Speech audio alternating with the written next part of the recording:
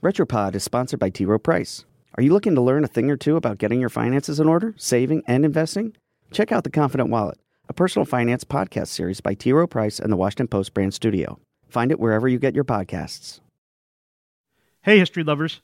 I'm Mike Rosenwald with Retropod, a show about the past, rediscovered. The other day, the wordy and worldly folks at Merriam-Webster Dictionary announced the word of the year. Justice. I suspect you understand why. Last year, it was feminism. The year before that, surreal. Words have meaning, and the word of the year is important. The honor memorializes social movements, labels history. I get it. But you know what never gets the credit it deserves? Punctuation. And you're right, it doesn't get the attention perhaps that it deserves, or at least it doesn't get that much attention in comparison to the words we use, but perhaps that's because it's so fixed in stone, because it's so immutable. We can't imagine ever doing without it. That's Keith Houston. He's a historian of punctuation. Actually, Houston is an accidental historian of punctuation. He works as a software engineer in London. About 10 years ago, amid an effort to update his band's website, Houston's friends gave him 2 books on typography. One, published in 1931, was called An Essay on Typography. In the essay, Houston saw a punctuation mark he'd never seen before. He said it looked like a backwards P, but with the empty space filled in. And I didn't know what it was, so I looked this up in the glossary of the other book that had been recommended, which was called The Element of Typographic Style, and it's a modern typography manual really about how to set type. And at the back there's a glossary, and the glossary alone I found really interesting. It had lots of odd characters that you wouldn't normally expect to see. And this P character, or this reverse P, was one of them. It turned out it was called the Pilcrow, and it was a paragraph mark, and there was just enough there for it to be interesting. And by interesting, he really meant it was like a rabbit hole that he emerged from with his first book, a quirky and well-reviewed bit of history called Shady Characters, The Secret Life of Punctuation, Symbols, and Other Typographical Marks. The ampersand, the hyphen, the dash, those are some chapter titles. But the one that jumped out to me was chapter 2, the interrobang.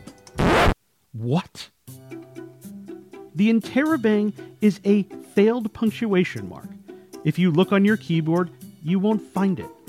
But when I tell you what it is, you will be immediately sad that it's not there.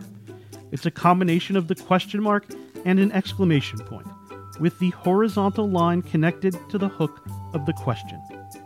How many times have you sent an email or a text, or written some really bad poetry where you've wanted to express both of those feelings at once? Well, the world actually got close to a solution. Real close. But as Houston found in his research, there's a certain systemic stubbornness when it comes to punctuation. But we just don't, at a formal level, seem to be willing to expand the lexicon. The idea, as Houston writes in his book, dates back to the early 1960s and a New York ad man named Martin K. Spector. He was frustrated by copywriters combining both marks to convey a point. So in a bi-monthly journal called Type Talks, he offered the interrobang solution. Suddenly, punctuation was big news. The Wall Street Journal and other outlets reported on the idea. Various sketches and proposals for the mark were considered. 6 years later, you'll never believe it. Remington Rand, one of the biggest typewriter makers in the country, added the interrobang to one of its machines. Was it a hit? No. A big reason is this. Just because it was on a typewriter didn't mean it could appear anywhere beyond that sheet of paper. Typesetting machines would have to adapt to it too, and printers. The entire machinery of words that began with Gutenberg needed to evolve. You know, we're quite conservative when it comes to punctuation, or at least we're quite conservative when it comes to what we consider to be correct punctuation. And I suspect that the interrobang suffered from, and would have continued to suffer from, being this kind of outsider, this non-standard mark. But the interrobang is not totally dead. Like, if you want to use it on your iPhone to tweet about this episode, just Google iPhone and interrobang, and the internet will help you set that up. And maybe, just maybe, this nearly perfect punctuation mark will finally catch on. I'm Mike Rosenwald. Thanks for listening.